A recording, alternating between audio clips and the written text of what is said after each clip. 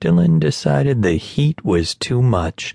He would get into the ocean for a bit and cool off.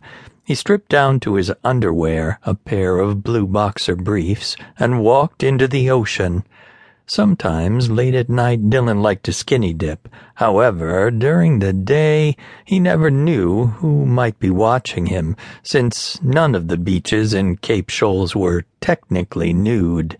When Dylan finally got knee-deep, he let himself fall into the water. It was cool and refreshing. He noticed a figure in the distance walking towards him. He hadn't really seen many people nearby on the beach, so he was a little surprised to see someone so close.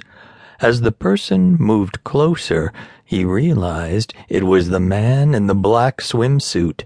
Dylan's pulse quickened again as the man approached closer. The man got really close to Dylan and smiled. "Hi, I'm Jason." "Hi, Jason. I'm Dylan." Dylan got up from the water and got close to Jason. Up close, Jason was even more attractive than Dylan realized.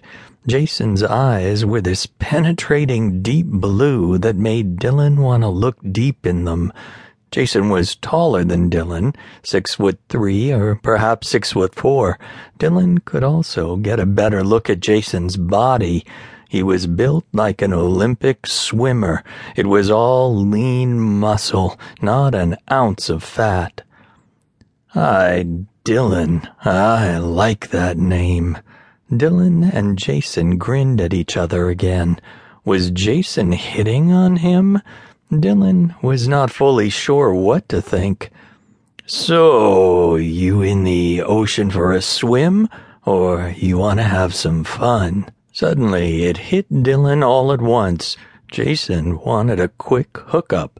Dylan had heard that some gay guys messed around on the beach, even out in the ocean. However, Dylan always assumed it was older, uglier guys in closet cases.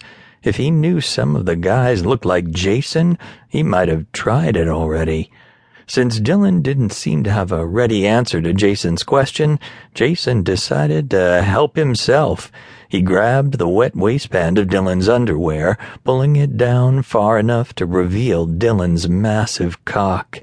He began rubbing it with his hand. Dylan glanced around for a moment to notice if anyone was watching. No one was.